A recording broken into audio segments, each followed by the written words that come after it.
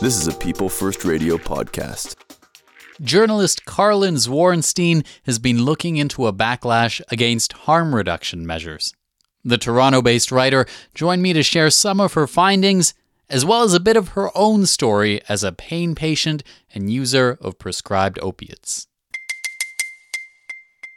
My name's Carlyn Zwarenstein. I'm a Toronto-based writer and journalist, and I write about all sorts of things, but in particular, I guess, for today, I wrote a book or two books about opioid painkillers and pain, and a range of social and emotional and scientific and political issues relating to those two themes. And you've also written recently that ideology and money are driving a campaign against measures that could save lives.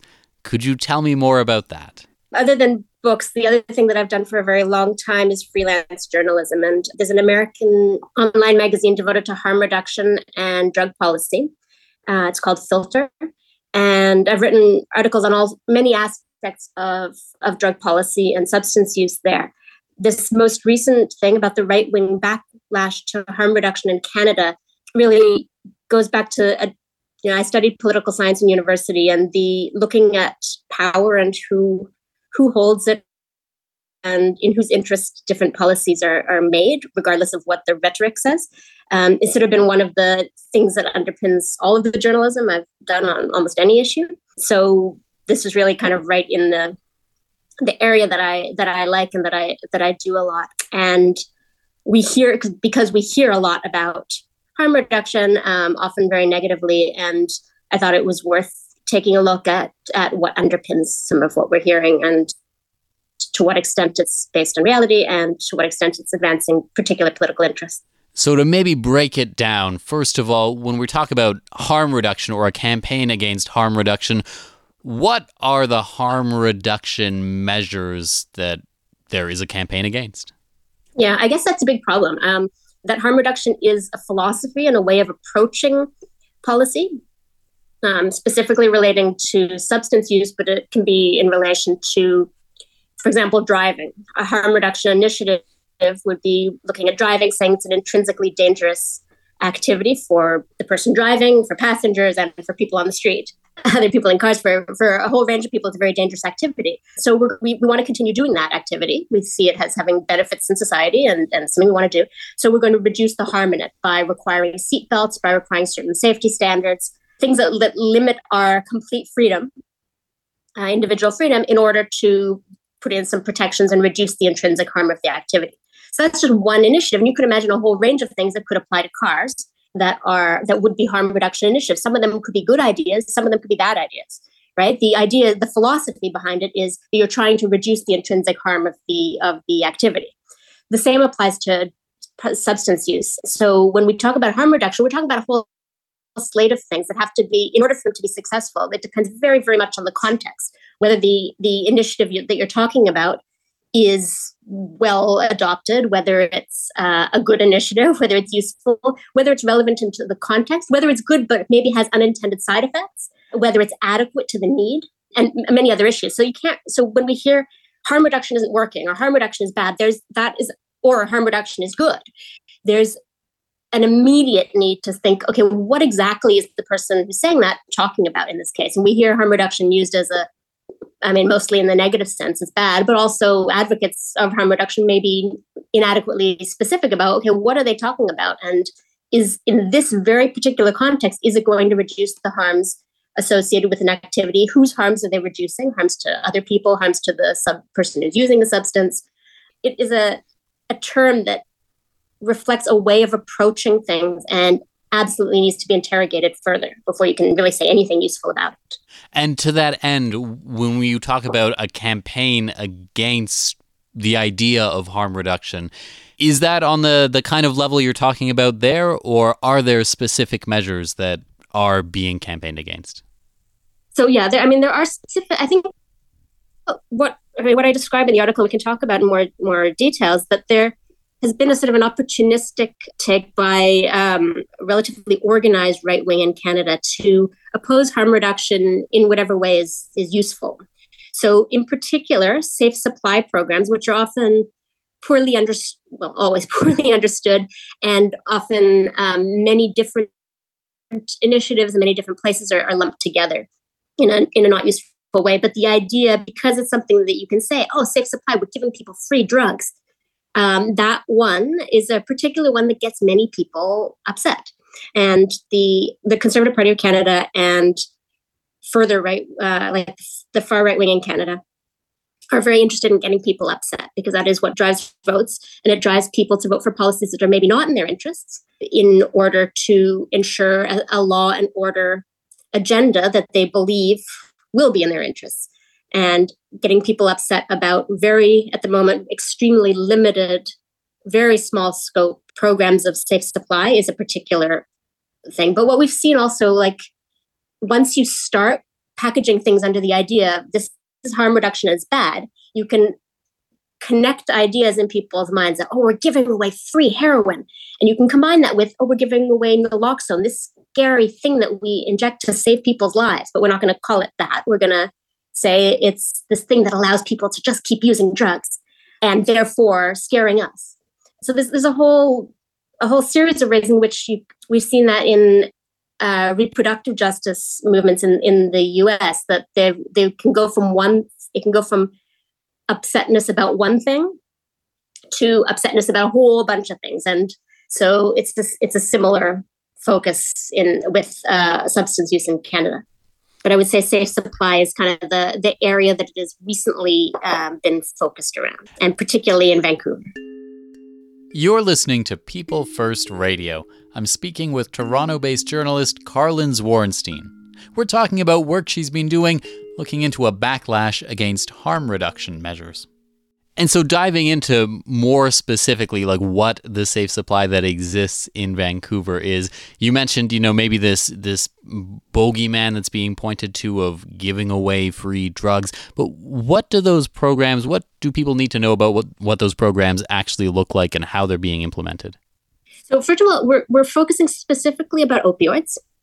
On opioids, there's a certain amount of this that exists with other drugs, but I think because of the way opioids work, it's important to be very specific that that's what we're talking about heroin, about fentanyl, and about other drugs that in the current system that we have of global prohibition, there's a huge incentive towards making drugs more compact and easy to smuggle, which means finding more and more potent drugs, which is why we've had a situation that's gone over the years, over 100 years, from opium to morphine to heroin, and now to fentanyl and carfentanil, and also to padding the drugs with all sorts of other substances. And so anyone who is dependent on the illicit opioid drug supply, or dependent on the illicit drug supply at all, and might encounter opioids, is at risk of taking something that they don't know what's in it, or they don't know the potency of what's in it.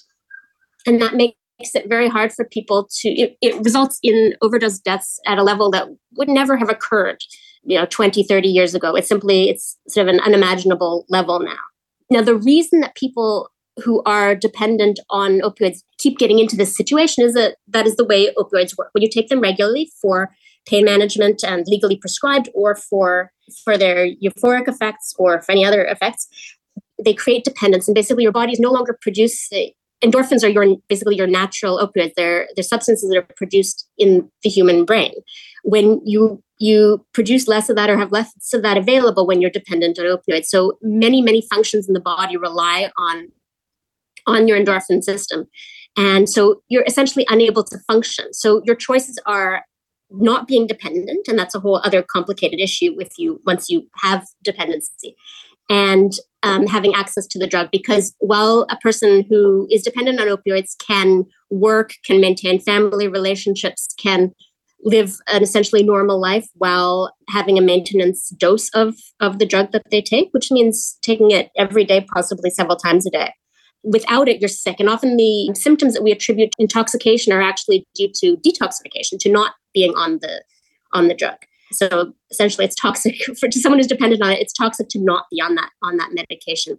And so the harm reduction process involved in safe supply is saying that we have an illicit supply that is unbelievably dangerous. People can die from it, whether they're dependent or not, whether they have relationship and family problems, and whether they're in deep poverty, whether they're living on the street, whether they're living a good life, a bad life, anything. It doesn't matter. Whether they're seeking opioids or seeking cocaine, they can die from it because of the unpredictability of and dangerousness of the supply. So we say, okay, this is the situation that exists right now.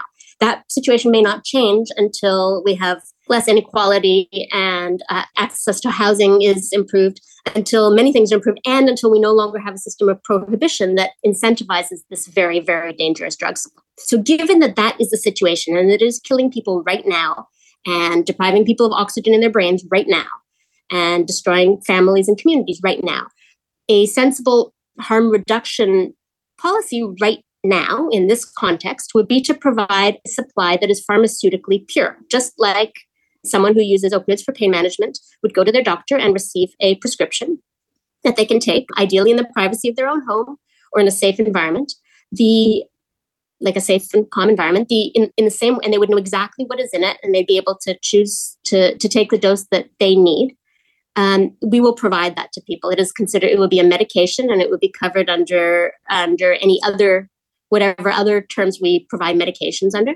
And that will prevent people, it'll allow people to continue to reduce the health risks that include death of taking illicit opioids, and reduce them to the risks that we have involved with surgical and pharmaceutical opioids, which are really very, very limited. I mean, relative to many or most drugs, it's really very, very limited risks. So that's the theory underlying safe supply. Can you tell me how you became interested in this particular beat, if you will? Yeah. So for like 20 years, I've written about inequality, power issues, things like police brutality and poverty and housing crisis and racism and sort of a whole range of social issues. I had no interest, even though it must have coincided very often. I had no interest in substance use. I don't know. Addiction isn't a thing that I know of in my family. It's not something that ever affected me. And I just didn't have a particular interest in it. But I came to discover that there are big links between those issues that I covered all these years and substance use when I developed a chronic degenerative condition that causes chronic pain, a degenerative spine disease called ankylosing spondylitis. It's a form of inflammatory arthritis.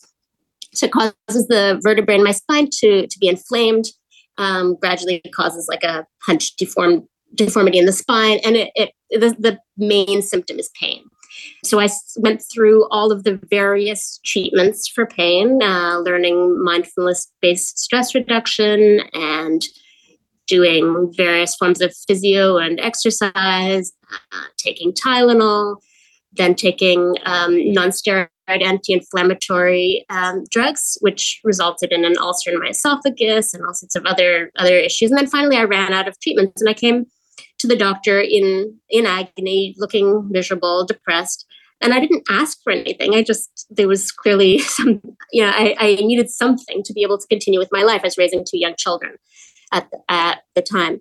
And so following general, like proper guidelines, the doctors prescribed me a low dose opioid.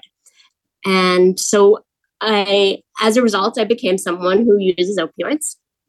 And as with anything else in my life, I become interested in everything related to it, everything around it. And so I started finding out about the history of opioids like morphine and opium and laudanum, and their relationship in literature, with arts, with creativity. I started looking into the history of writing about them, the history of prohibition, and eventually came back to the question of addiction and substance use, and then realized how much it relates to the things I'd always written about. This is People First Radio. I'm Joe Pugh, and I'm speaking with Carlyn Zwarenstein. She's a journalist and author who's written about her experiences using prescribed opioids to deal with chronic pain caused by ankylosing spondylitis. And you chronicled some of those experiences in a couple of books, one most recently, your own experience. And reading through that, the process you described there, it's almost like the opioids really gave you your life back compared to the treatments you had been on before. Is that fair to say? Absolutely. It's the only thing I've taken that hasn't caused me harm. It allows me not to get back everything, but to get back a lot. I wish I'd started earlier. I wish I'd been less cautious earlier, because I wasted precious time with my kids when I could have not been in pain the whole time. There's things I don't remember from their childhood because I was in so much pain. So yeah, it has been for me a life-saving treatment.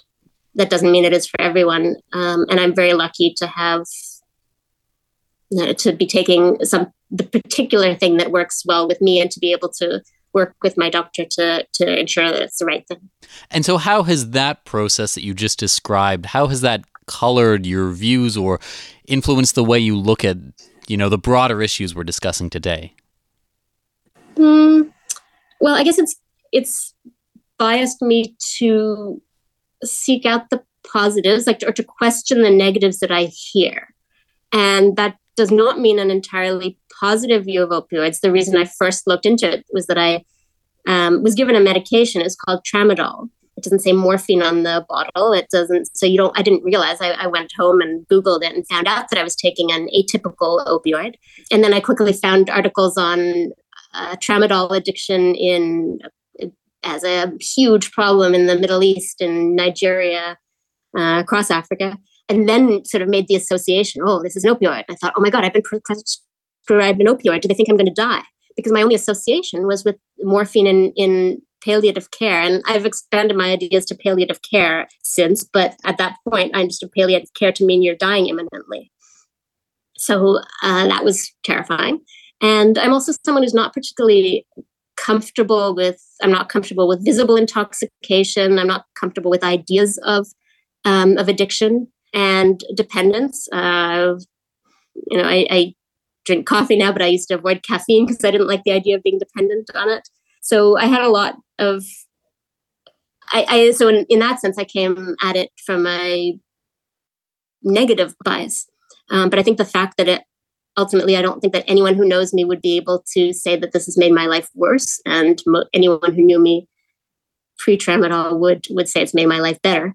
I think it's a well-earned positive bias. So I guess it leaves me interested, but maybe be equally balanced on both sides, which isn't the case in most conversations about these substances. Are there any things you would say, or you feel from your experience, that are really specific, that are misconceptions about opioid use that you want to correct?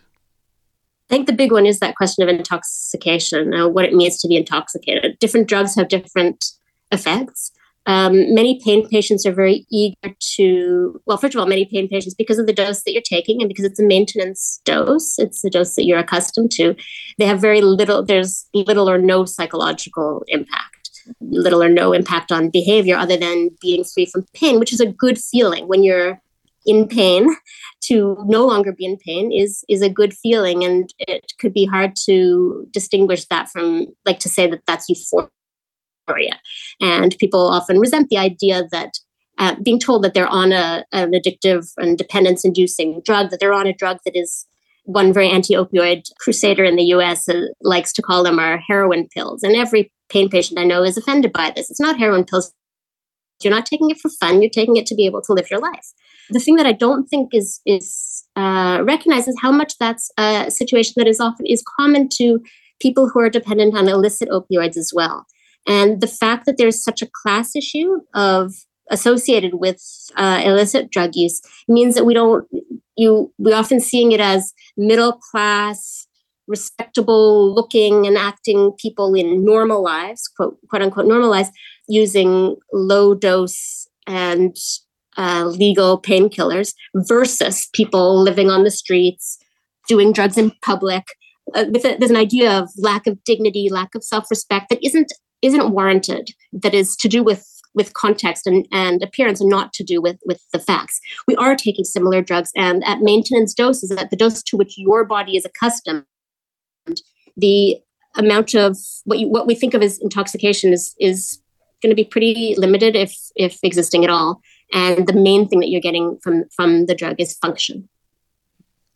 So talking specifically about opioids then, and going back to the backlash that started our conversation, do you think that maybe that boils down almost to a backlash against visible poverty more than anything else? Yeah, I do. I do think so. I think there's, in the process of writing the first book and then the second book on opium, and sort of going from writing about the question of am I addicted? Am I dependent? What is this doing to me? Analyzing the psychological effects and all of that to ultimately having a view that dependence isn't ideal, and I am physically dependent on this medication like any other long-term opioid user. It's not ideal, but it is definitely the best situation I have available to me. So in the process of that, I came to question a lot of the basic Puritanism that underlies North American society, and the idea that suffering is good and deprivation is good. But then on the other thing is returning to my roots as someone writing about poverty and class, and seeing just how much for example, if someone is dependent on, I have to take many different kinds of medication to manage my spine, both the dependence causing one, and for example, an immune suppressant that I inject in my thigh every week. I have an apartment. I do that in privacy. I close the door to my bedroom and I do it on my own. However, if I didn't have a home because I couldn't afford a home because of the price of rents in Vancouver or in Toronto where I live, and I lived in a shelter, or if the shelter was violent and my possessions were constantly stolen, and there really was no acceptable option there. If I'm immune suppressed and I'm stuck in a shelter with 1 million people during a pandemic, I might choose instead to live outside in a tent, in an encampment. I might find that if I am, in order to live, and given the lack of income that I have, I might be begging for change. I might be on the street and I might need my dose. I don't inject the opioid I take, but so it would be a bit more discreet. But I do have a drug that I have to inject. That is kind of reason that someone might end up doing that in public. And so we see something. We see, oh my God, this person has no sense of self-respect. Actually, they have quite a bit of self-respect to be making the choice to keep themselves well, which is the slang expression used for taking an opioid when you're dependent on it and are in withdrawal. So you're getting well, but literally you're getting well. You're avoiding flu symptoms, which are very unpleasant to experience or to watch in public. So people are taking care of themselves as best they can. And I think that we're confusing poverty, and we're confusing a whole range of other social conditions that take a long time to deal with, and certainly are not dealt with the way we're dealing with them now. We're confusing that with addiction and with drug use. They might be associated in ways, but they're not the same thing. Carlyn Zwarenstein is a Toronto-based writer and journalist. People First Radio, People First Media, and People First Stories are community media projects of Vancouver Island Mental Health Society and are produced in Nanaimo, British Columbia.